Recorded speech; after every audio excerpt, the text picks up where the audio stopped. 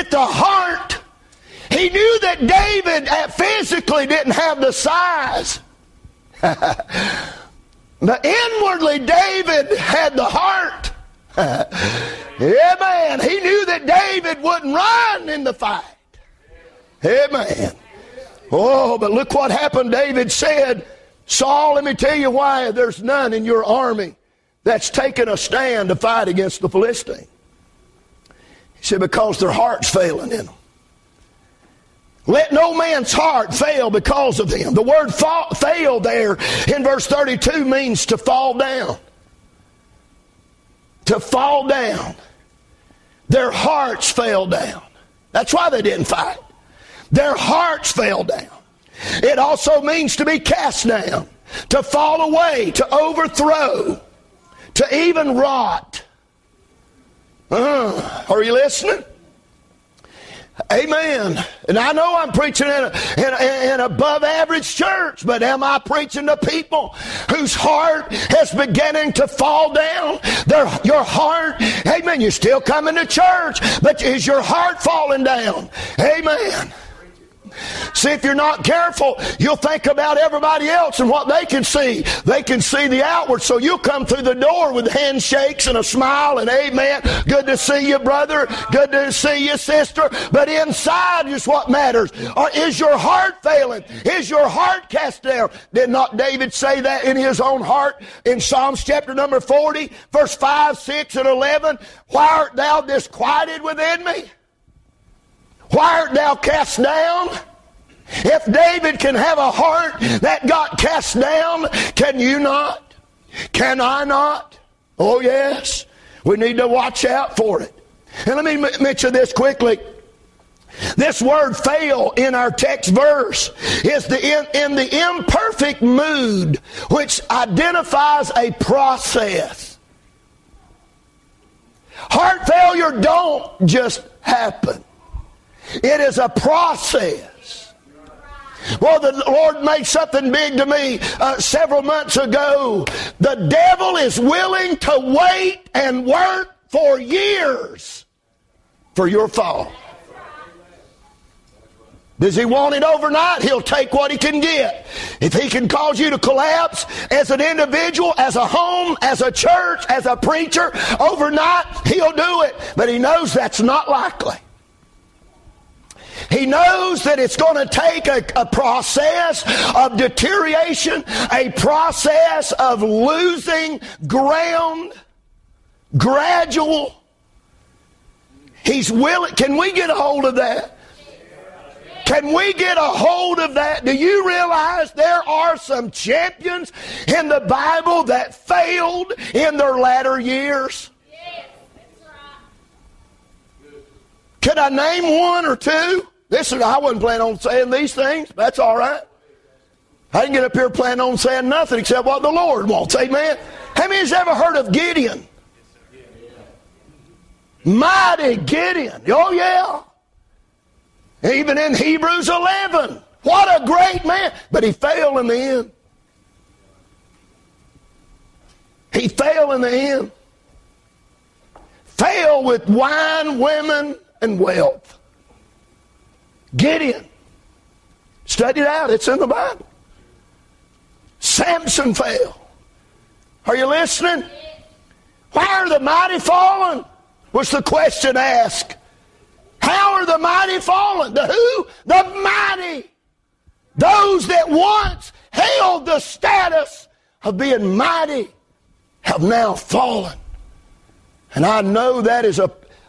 Listen, you're looking at one that's not above it. I'm looking at people, preachers, not above it. Don't you ever trust your flesh. Don't you ever think that your spirituality is permanent. Your salvation is, but your spirituality can come and go. You could, amen. You're saved by grace, but you won't be spiritual by grace. Amen. Salvation's a gift. But I want to tell you, friend, your spirituality comes through works and choices and obedience. Isn't that right? We want God to give us spirituality. That doesn't come as a gift. Amen. Boy, we need to be, listen, I don't want to be guilt. Listen, the devil's willing to wait on you. He's willing to wait on you. Now we know that he's not talking about sinners in this text, because sinners don't have a heart to fail. They don't have a heart for God. Sinners don't. He's talking about people that one time had a heart. How can you have a heart failure if you didn't have a heart to fail? Amen? So be leery, be watchful, be cautious, lest you be one of the statistics. Are you listening? Let me move on. I want to deal with this. Now listen, you need to keep your eye on your heart. Yeah, I know you can't see your physical heart, but you can see the results of it. You can see the effects of it. Is that not right? You can tell if you got heart problems by the symptoms. How can I identify and look at and watch my spiritual heart? Well, your spiritual heart shows up in your desires. Amen. If you don't have spiritual desires, you don't have a spiritual heart. Yeah, amen. Your heart shows up with your desires. Your heart shows up in the direction you're going in. Now listen, it requires honesty here. I can't see your heart. I don't know your heart. Are you listening? I don't know what's going on inside of you. I don't know your thought life. I don't know your motives. I don't know that. You don't know that about each other. That's why your spirituality is your responsibility. You need to be honest with yourself when your spiritual heart is beginning to lose desires, spiritual desires. And those spiritual desires will not just leave, they will be replaced. If spiritual desires leave, it won't leave an empty hole in you. There'll be other carnal, fleshly, worldly, selfish desires that will come in place of that. Amen. But you need to be honest with yourself as you look at the desires. Be honest with yourself about the direction you see yourself going in. Amen. That's right. Your heart shows up in your delights. Your delights, your pleasures, what excites you. Huh? Yeah. You ever wonder why a lot of people don't get excited about the things of God, but they can hoop and holler about the Tennessee Vols? Where your heart is, there will your treasure be also. It'll show up in your delights. Your heart shows up in your dialogue. All I have to do is listen to you talk a few minutes, and I can tell where your heart is. Matthew 12 tells us plainly, out of the abundance of the heart the mouth speaketh. How many times does it state in the Bible? And he said in his heart. And he said in his heart. And he said in his heart. Huh? Your mouth, your dialogue, what you talk about is where your heart is. Amen. Also your deportment, that is your demeanor, your behavior. You behave outwardly according to the heart that's inward. That's how you look at your heart. Let me identify with some things here tonight. Now you pray for me. I've got a lot. I know that I can't preach it all. I'm going to be like a good bloodhound, and I want to pick up the scent and run it with it. Amen. I don't want to do a lot of hunting tonight. Amen. Don't want to do a lot of hunting tonight. I want to get on the track for the Lord. The first thing I want to say some few things about is the causes of heart failure. The causes of heart failure. I have in our church, preacher, I have several people in the medical field. Nurses, whatnot. I have one doctor. I have, people that's working in that field. And I've asked them about this subject of heart failure. And you know what they told me about the causes? Listen to this now. This comes from professionals. Talking about physical heart failure, you can make a parallel. Said that heart failure is never the primary prognosis. Heart failure is never the primary prognosis. What does that mean? It's always caused. Heart failure doesn't just happen, it's caused. Does not the text reveal that? David said to Saul, let no man's heart fail because of him. What's causing you to have heart failure? Amen? What's causing it? Something causes it. Friendships, fellowships. The list could go on and on. What's causing it? It's never the primary diagnosis. And here's a list. Listen to this. Here's a list that causes physical heart failure, and you can see the application spiritually. Blockages. Inward blockages. that causes restriction on the heart. Keeping the heart from doing what it wants to do and needs to do for your overall health and well-being. Allowing something spiritually on the inside that is serving as an obstruction, a blockage, a hindrance, a restriction to your spiritual heart. I wrote down another thing, a lack of activity. A lack of activity. A lack of activity. Just, doing nothing. You can about count on it. You're going to have heart problems down the way if you're inactive. Woo! Does anybody need any help making spiritual application there? Most people in church does almost nothing in the work of God, and they wonder why their spiritual heart is always failing or falling down or being cast down all the time. What brings about revival to most people is just get involved in church. Amen. Get active in the house of God. Show up for Sunday school. I know you might give your preacher and your Sunday school teacher a heart failure, heart attack, amen, but they'll get over it. That's right. I was preaching in Easley, South Carolina the other day, in a revival preaching. Out of the blue, I just felt impressed of God to say that if you're laying out a Sunday school, you owe your Sunday school teacher an apology. And now listen, I didn't preach this long, but we didn't get out of that Wednesday night service till 11 o'clock. The altar service lasted 2.5 hours. People confessing, and guess what some of those were? Calling their Sunday school teacher out by name and apologizing to them for laying out a Sunday school. Now, if that ain't revival, I don't know what is. Different ones of calling out others by name, tears running down their face, admitting, I've been having hard feelings toward you, I've had unforgiveness toward you, and I want to deal with this. One family stood up and asked the pastor to forgive them and said, preacher, he said, I've been thinking about taking my family out of this church. His wife had been raised in that church. Why did he even think those things? Why? Because he's buddy-buddy with those that had pulled out. Amen? You better make sure faith is in leadership and not friendship in leadership. Are you listening? Let me move on. I'm talking about a lack of activity. Thirdly, what about increased? One of them told me, preacher, what causes heart failure is increased waste production. Of course, I'm like you. I said, okay, bring it down here to where I'm at. Let me explain that. He's talking about fluid buildup. He said instead of you getting rid of waste, you begin to retain that in your body. That which you need to get rid of, you're keeping. That which is, amen, those things that your body, for it to be healthy, to get rid of, you're keeping. Spiritually, you know what I call spiritual heart failure? An increased waste production. Just keeping in what needs to be gone in your life.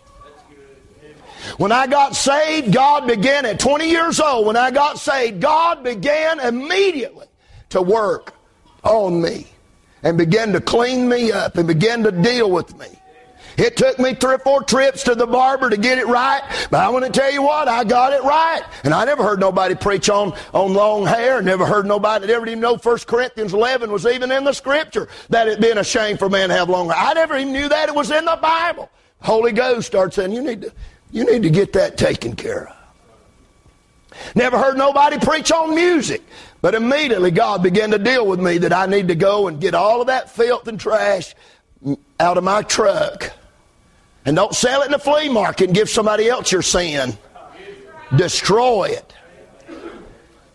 Amen. Listen, those things those things that needs to be out of your life. A lot of people will never have revival because of what they will not get rid of, what they will not let go of. There's people, my friend, embraced grudges till they died. Would not deal with it.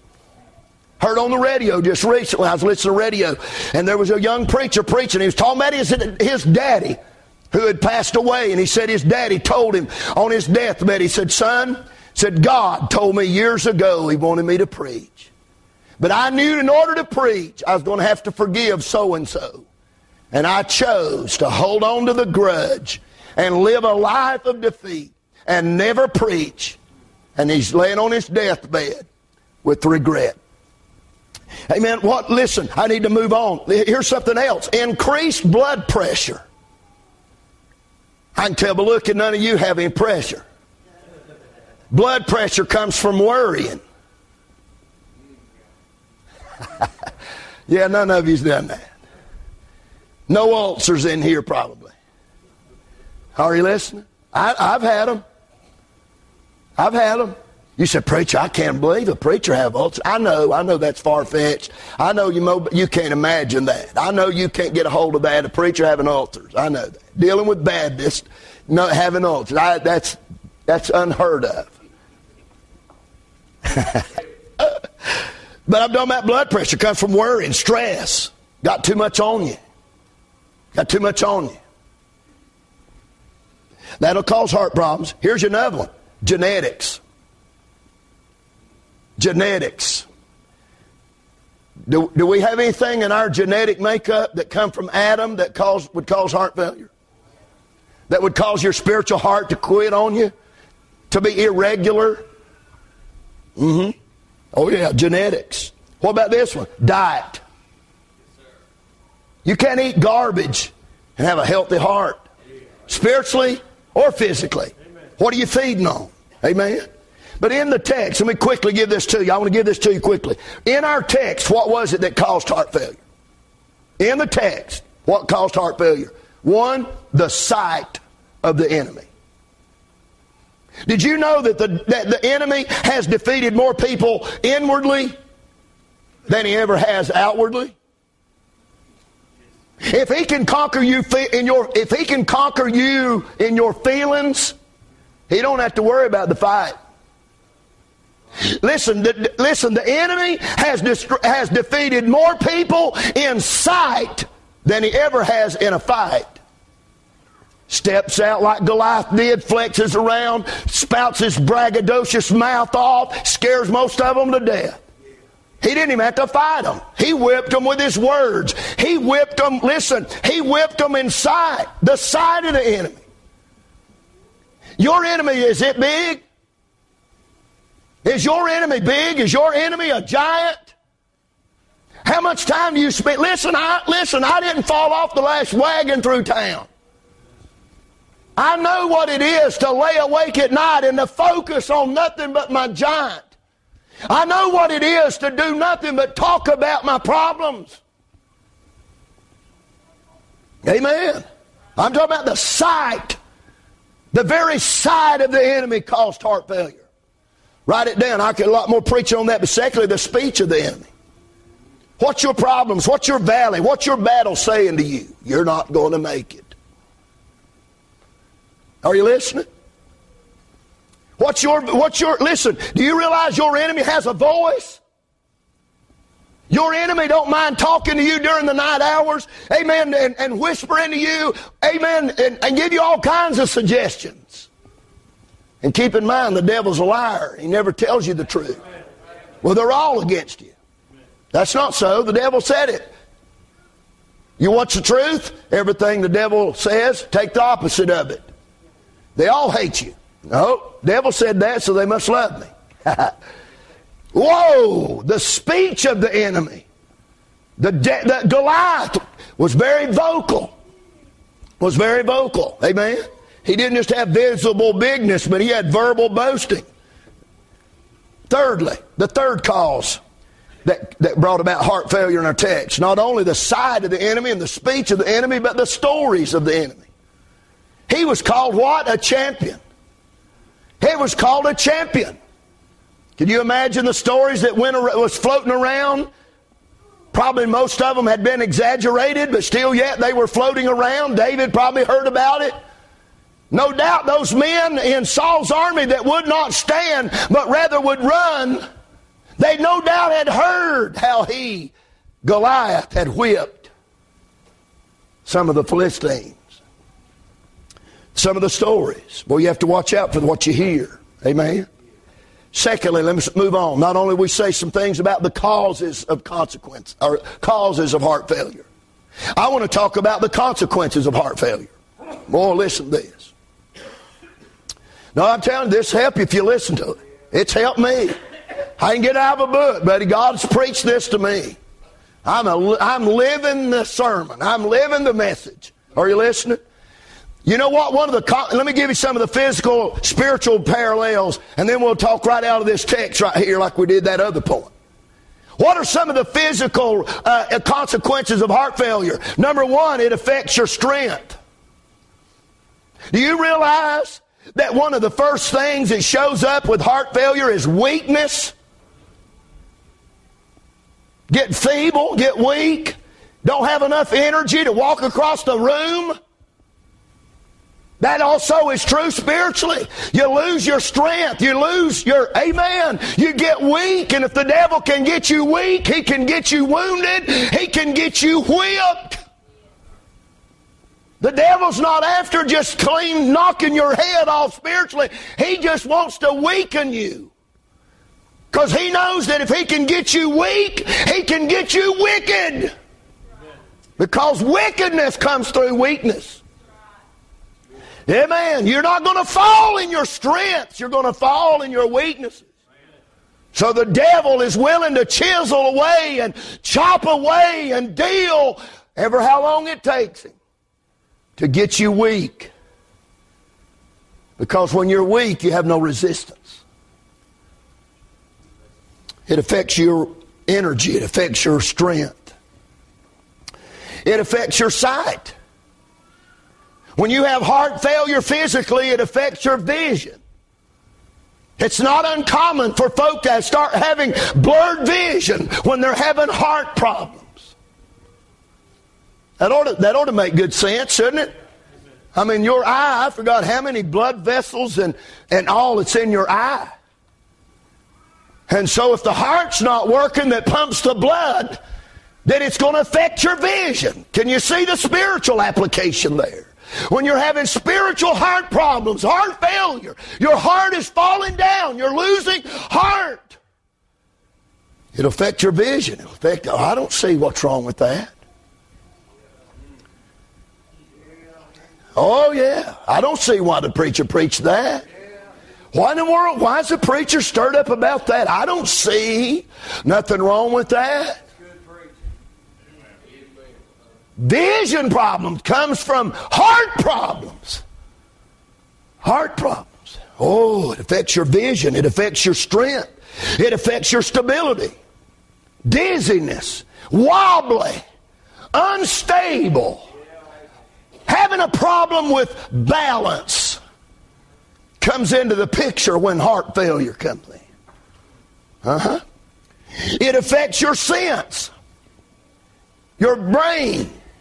You can't, when you're having heart problems, it affects your thinking. Amen. If your heart's not right, your head's probably going to follow it. If your heart's not right, your head's probably not going to be right.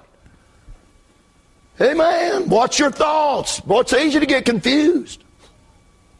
It's easy to do that, isn't it? And then, of course, ultimately, the consequence of heart failure is stopping your life. Don't treat heart failure lightly because it can kill you. Do you realize it's the number one killer? It's a silent killer. It's called the silent killer. Why? Because it can sneak up on you. It can slip up on you. You can have problems and not know it until there it is. The big one. Heart failure. But now let me look right here in the text and give you this real quickly. I want to give it to you. Listen. You know what's the consequence of heart failure? I hope, preacher, God puts this big in our hearts. You know what the consequence of heart failure is in the text? Number one, the enemy is free to defy God. Because people that's having heart failure won't fight. People that's having spiritual heart failure won't stand.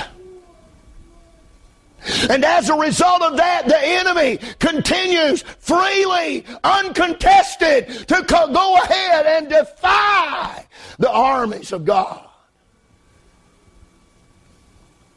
God's people everywhere is suffering from spiritual heart failure.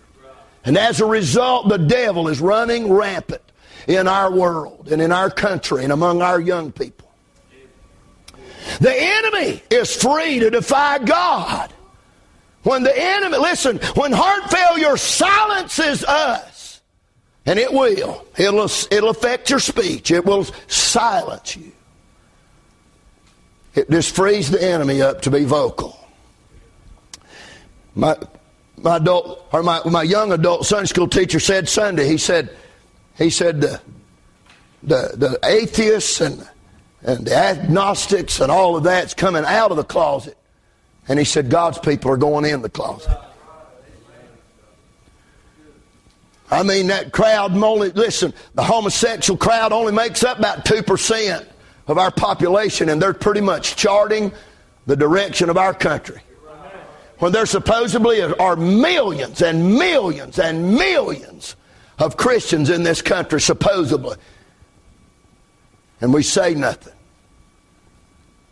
And we do nothing. Spiritual heart failure.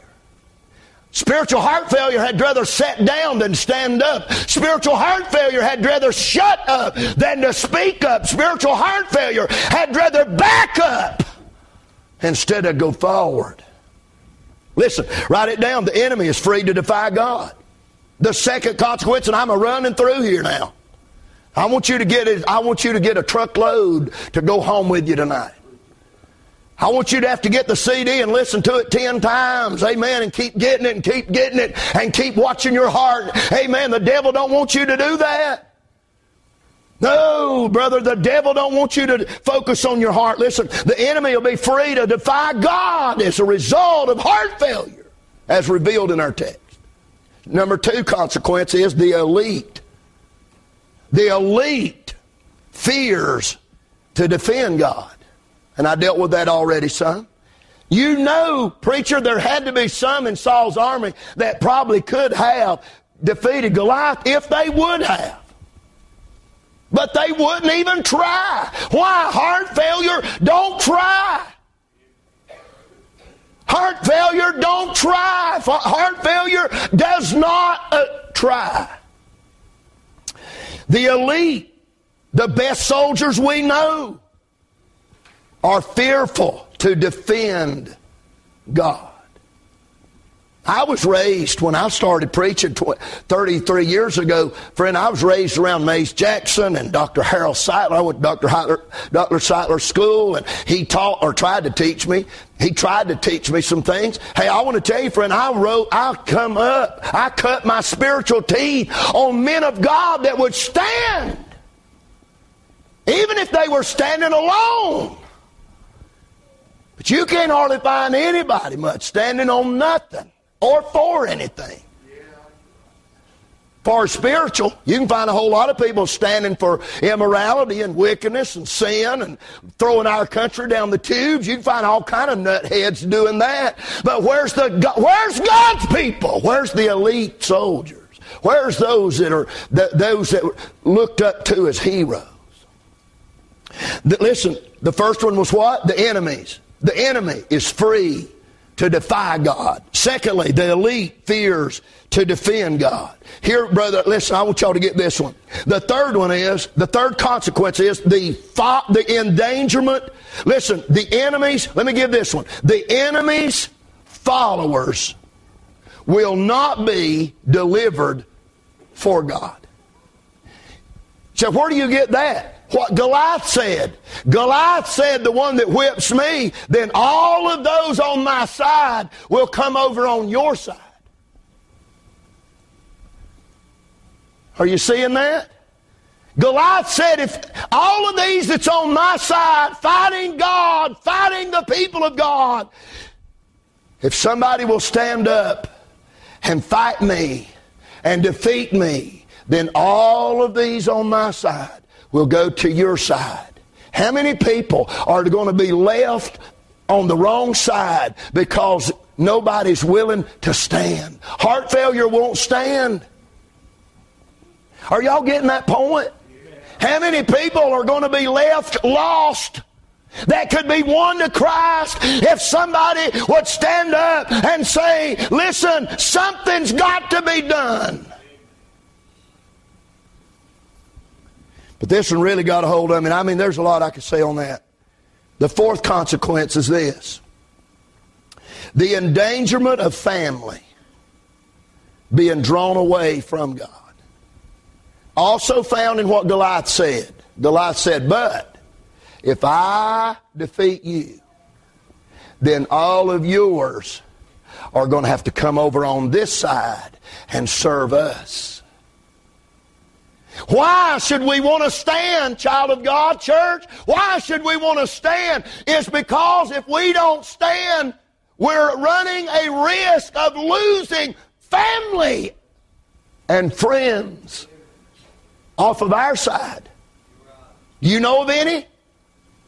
Does anybody in here know of any that once sat on pews, raised their hand, testified, involved in the work of God, but where are they tonight? What are they doing tonight? Are you listening? God help us. But I want to deal with this one if I could. Because I know we can talk about the causes and we can talk about the consequences, and we know all of that's real. Heart failure is real, buddy. Spiritual heart failure is real. I remember a few years back hearing of a man of God that I esteemed high in the Lord. I mean, brother, listen, I've been with him in meetings. I rode with him in meetings. Listen, powerful man of God. And when I got the phone call that he had failed in sin, you can ask my wife, preacher, I cried all night long. And I still think about it. And that's been years ago. But you know what? Listen, you know what I want to learn from that? If he could fall, I can. Amen. But I want to talk about the cures. What's going to cure it? What's going to cure heart failure? I'm just going to give you some of these, and I want to hone in on one or two of them just for emphasis' sake. But let me mention this one.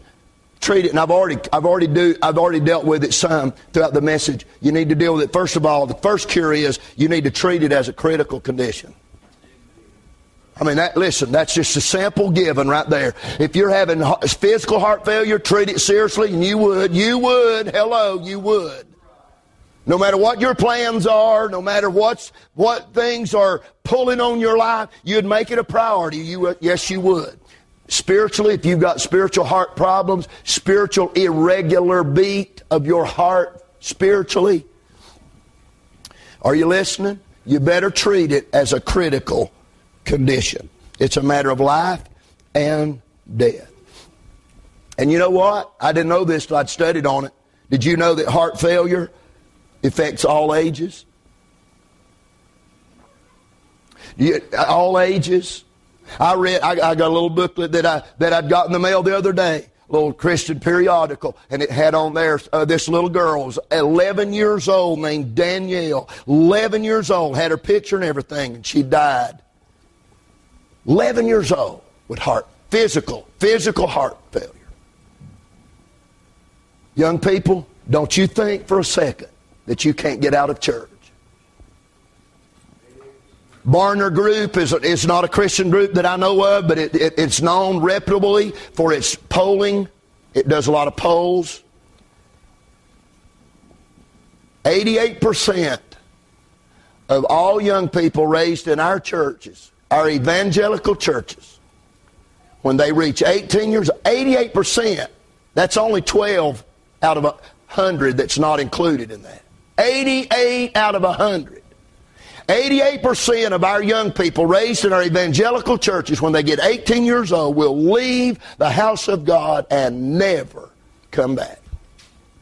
Young people, don't you think for a second that you can hold on to mama's dress tail and daddy's britches leg and keep going. You better get you some convictions of your own. You better learn the reality of God and stand on your own 2 feet spiritually. Start feeding on the Word of God.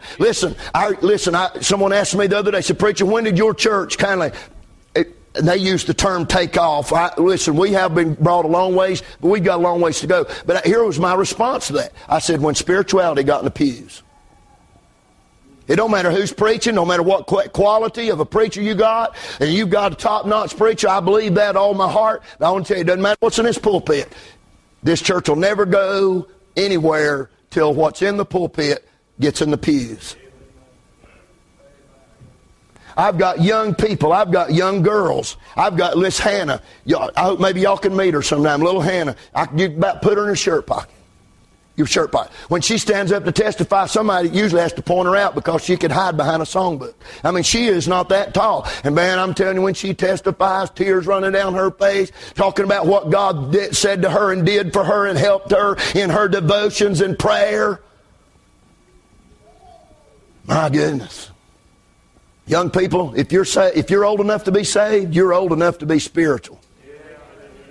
If God saved you at 7, He means for you to start praying, start reading the Bible, start getting involved in church, start worshiping God, start loving Him, start praying about God's will for your life. Amen. I don't know why I said all that, but listen, you got to treat it as a critical condition. That's the first cure. Amen. Secondly, have checkups regularly. Yeah, I'm talking about more than Sunday morning, Sunday night, and Wednesday night. Have a checkup regularly. Thirdly, get a doctor involved. Can I recommend one to you? Dr. Jesus would be fine. Hey, man. Dr. Jesus, and you can afford Him. He don't charge for His services. You can trust Him. He don't lie to you. Hey, man. You can go with confidence because He's never lost a case. Hallelujah. Get a doctor involved. Amen. Oh, treat it critically. Get a checkup regularly. And then confess that you've got a heart problem. You don't have to tell me, but you ought to at least look in the mirror and say, you got heart problems. Or go to prayer. Get in your prayer closet and say, God, nobody's around. I'm not trying to impress anybody. Lord, I'm in here alone. And I'm just being honest with you. Lord, my heart's not where it needs to be. I'm losing my desires. I'm losing my drive. I'm losing my direction. Amen. Oh, Lord, help us. Listen, confess you have heart problems. To deny it is to continue on until you die. Here's another cure. Change things in your life for the better. If you keep doing what you're doing, you're only going to keep getting what you're getting. If what you're doing and how you're living and what you're eating is causing heart problems physically, you're going to have to change. Amen? Come on, that's right. Amen. Spiritually, if you're having heart trouble, remember, it's not the primary diagnosis. It's not the primary. It's always caused. If you're having spiritual heart failure, you're causing it something in your life that you're looking at, listening to, something you're feeding on, something that's getting your devotion, your affection. Something is causing it. Deal with the cause. Deal with the cause. Listen to this, whatever number it is, be cause driven. That's what David said. Is there not a cause? David is saying to his brothers, you're fighting me. You're accusing me. You're judging me. You say you know the naughtiness of my heart and the pride and all that I just come down to see the battle, which none of those was right. David said, what have I now done in verse 29? What have I done to cause you to fight me? I've not done anything. I brought you cheese and corn and all of that. But now you're fighting me. Do you know that church most of the time could have revival if folk that would fight each other and fight the man of God would start fighting the enemy? Elam was a fighting David instead of Goliath. Yeah, we know why you're here, blah, blah, blah. Be cause driven. David said, is there not a cause? Is there not a cause? And you've heard that preached on numerous times. But let me give you this. Choose to be different. That's a cure. Look around you. Everybody David saw had heart failure. Every one of them. Get that. Well, that got big to me. As he looked at Saul's army, preacher, every one of them had, including Saul, had heart failure. Why? Because they weren't fighting.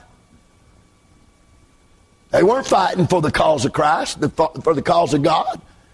Now watch this right here, boy. This got so big to me.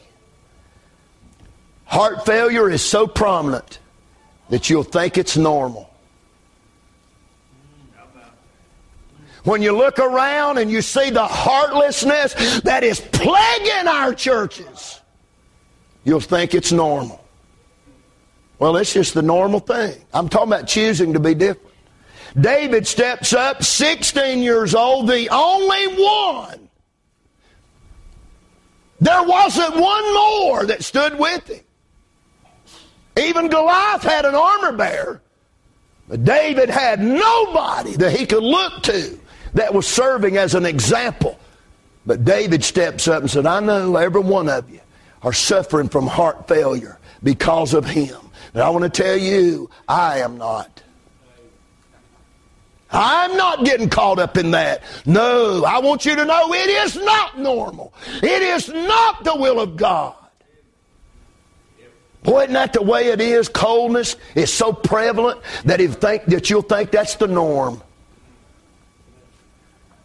Quietness and deadness in the house of God, it is becoming so prominent and so prevalent that if you're not careful, we're going to raise a young generation that thinks that's the way it's supposed to be.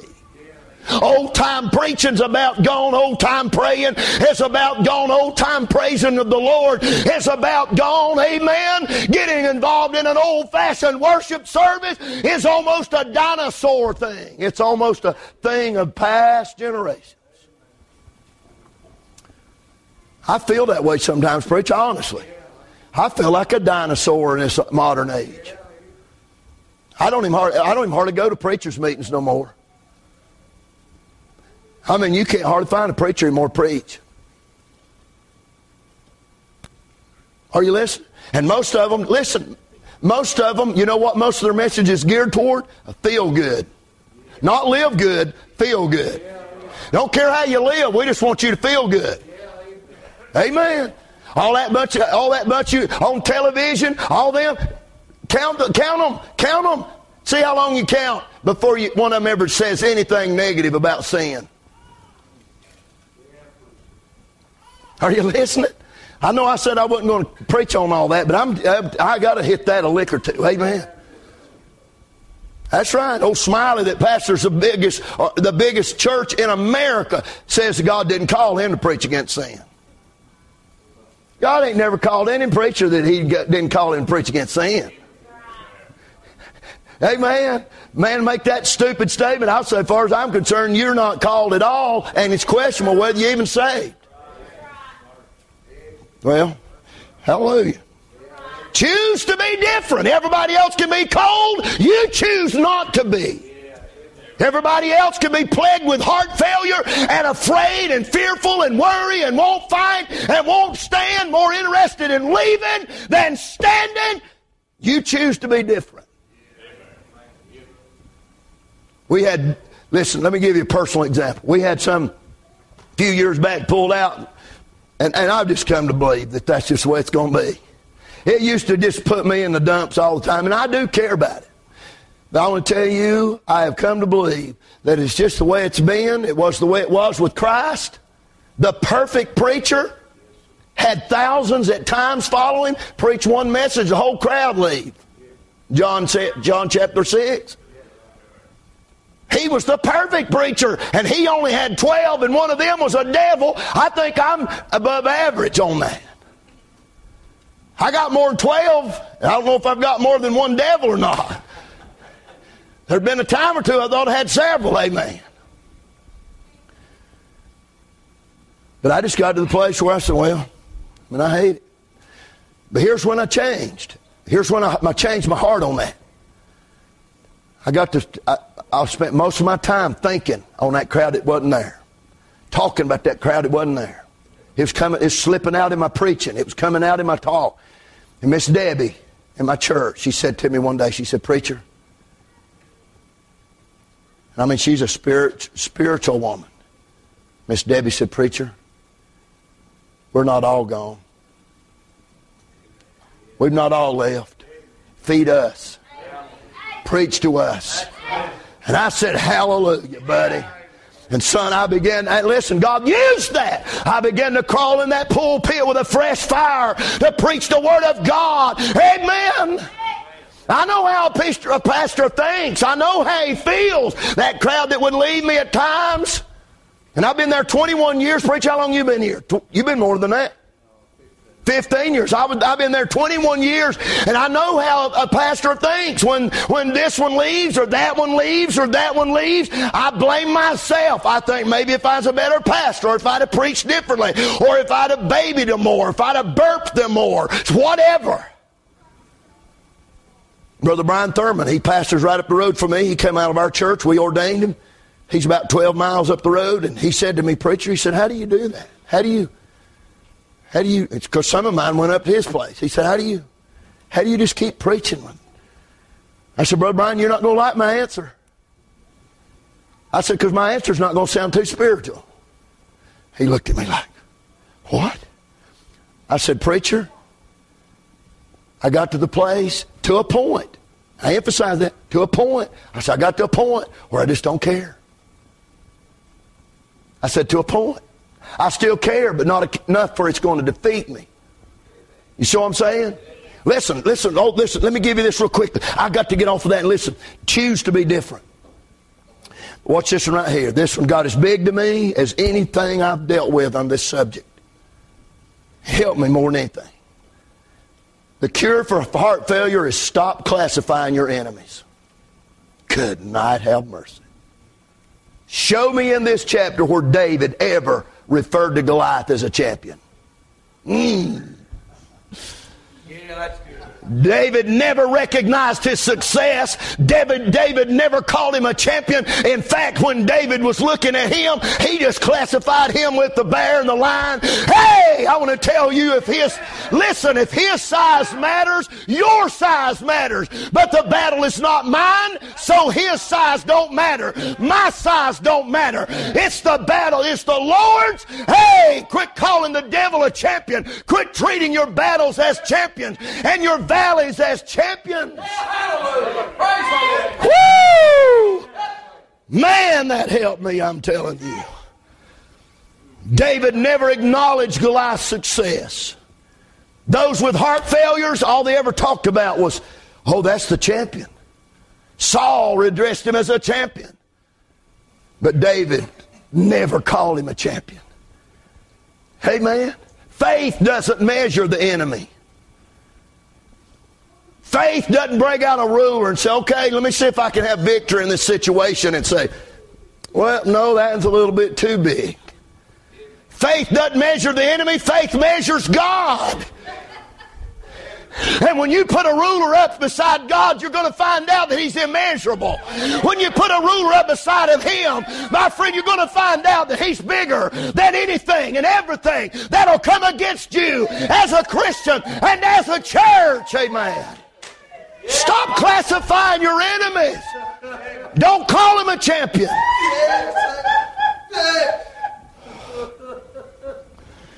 Oh, Lord. I want to say it again. If Goliath's size matters, then your size matters.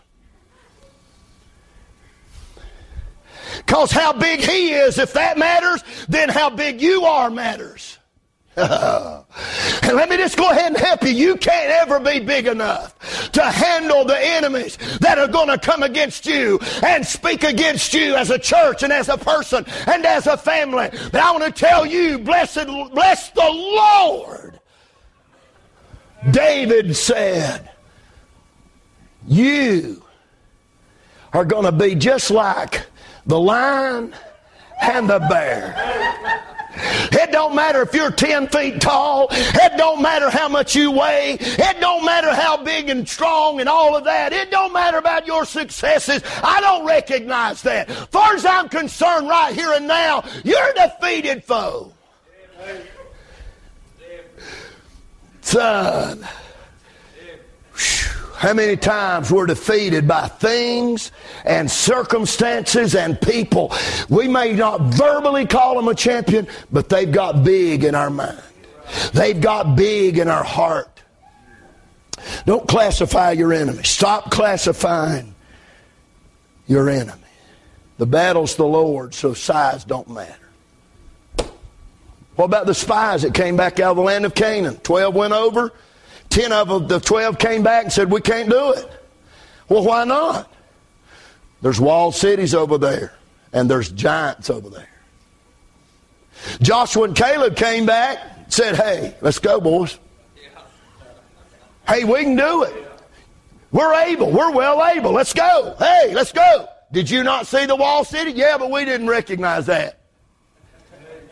We don't deny that the Jerichos are there and the giants are there, but that is not our focus.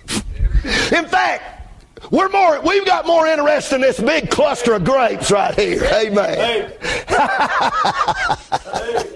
Woo! Amen. Why would we want to talk about giants when we can talk about these giant grapes? Amen.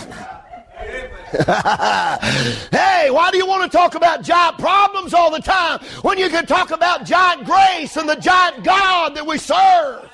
Hey, you want to talk about a giant? You want to talk about a giant? Let's talk about a giant a minute. Let me talk about the one that's fighting for you. Let me tell you just a little bit how big he is.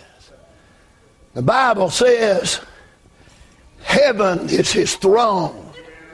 Heaven is his throne. And earth is his footstool. Now, I don't know how far it is past the sun to heaven, but I know it's 93 million miles to the sun. That'd take a pretty good sized God to sit on the sun and put his foot on the earth.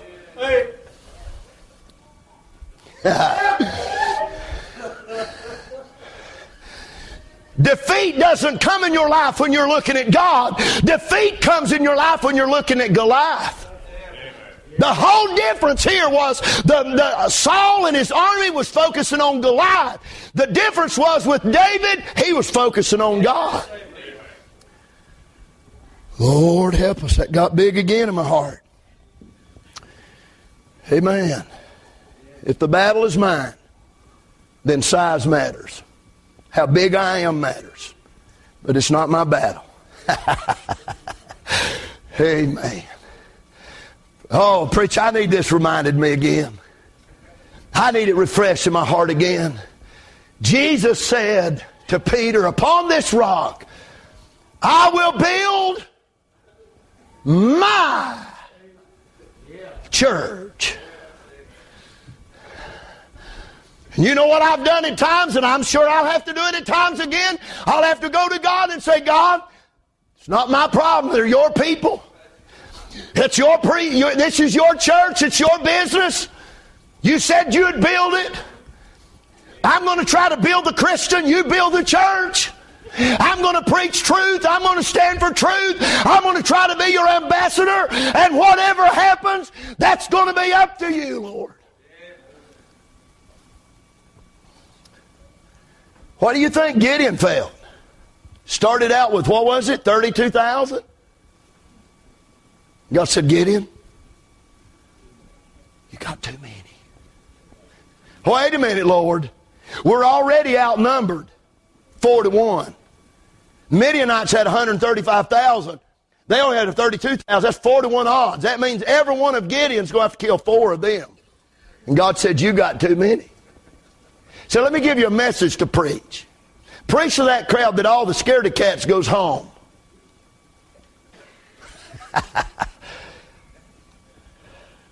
Gideon probably thought, won't be none of my crowd leave.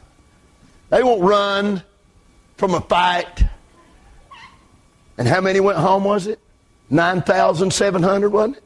Or no, that went home with the lapping of the water. 9,700 was 22,000 went home with the message on fear. Gideon got down to 300. He went from 32,000, 4-1 odds, 22,000 left. That brought it down to 13-1 odds. God still said you got too many. Preached another message. Said, go down there and tell them to drink water, and those that, sticks their head down and not alert, send them home. 9,700 went. That only left 300. You know what the odds are now? 450 to 1 odds. Every one of Gideon's men realized when we step out here, we're going to have to take care of business. Each one of us has got to kill 450.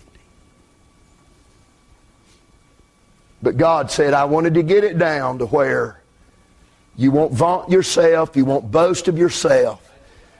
You'll have to say, God did it. Amen. Don't classify your enemies. Listen to this. Let me give you this. I'm done. David remained confident in the Lord. David went out and David ran toward him with confidence. Amen. We're going to feed you to the fowls of the air today, big boy. You're going to be buzzard bait before this evening's over. Confidence. You know, I believe this. I believe the devil's after our confidence. I believe the devil's chiseling away at our confidence. Amen. And I'll tell you what else is a cure for it is remain covetously jealous for God. David heard that Philistine giant defy God. What? Hey, who does he think he is? You know what our problem is? You know why we don't fight? Why we don't stand? We're not jealous for God. Preacher, I know you saved. But if somebody were to mess with your wife, talk about your wife, I'd say you need to claim 1 John 1:9 because you'd probably take care of business, wouldn't you? That's right. Why? He's jealous over his wife. God's jealous over us. He don't like it when we flirt around with the world. He don't like us. He don't like it when we're worldly and we're looking for attention from things that's external relationships away from Him. He don't like it. But are we jealous over Him? That's the thing. Are we jealous over Him? Does it bother us when we see God defied, disgraced, dishonored? Does that bother us? David remained covetously jealous over God. When somebody spoke out against God, David was ready to fight. Ready. Listen, I've tried my best to share and to give you what God... Listen, I'm telling you, God stirred my heart about preaching on heart failure tonight. And you're going to have to be honest with yourself about it. How's your heart? How's your heart? Don't wait till it's in bad shape. That's why you need to look at it often, daily. Keep an eye on your heart. Keep thine heart with all diligence, for out of it are the issues of life. Why? Because when you see your heart beginning to fail, usually it doesn't take much to turn it. But if you wait and it progressively gets worse and worse and worse. I told a lady the other day, she's headed to the far country, and I told her, I said, turn around. Turn around before you get to the place to where it's going to be difficult to turn around.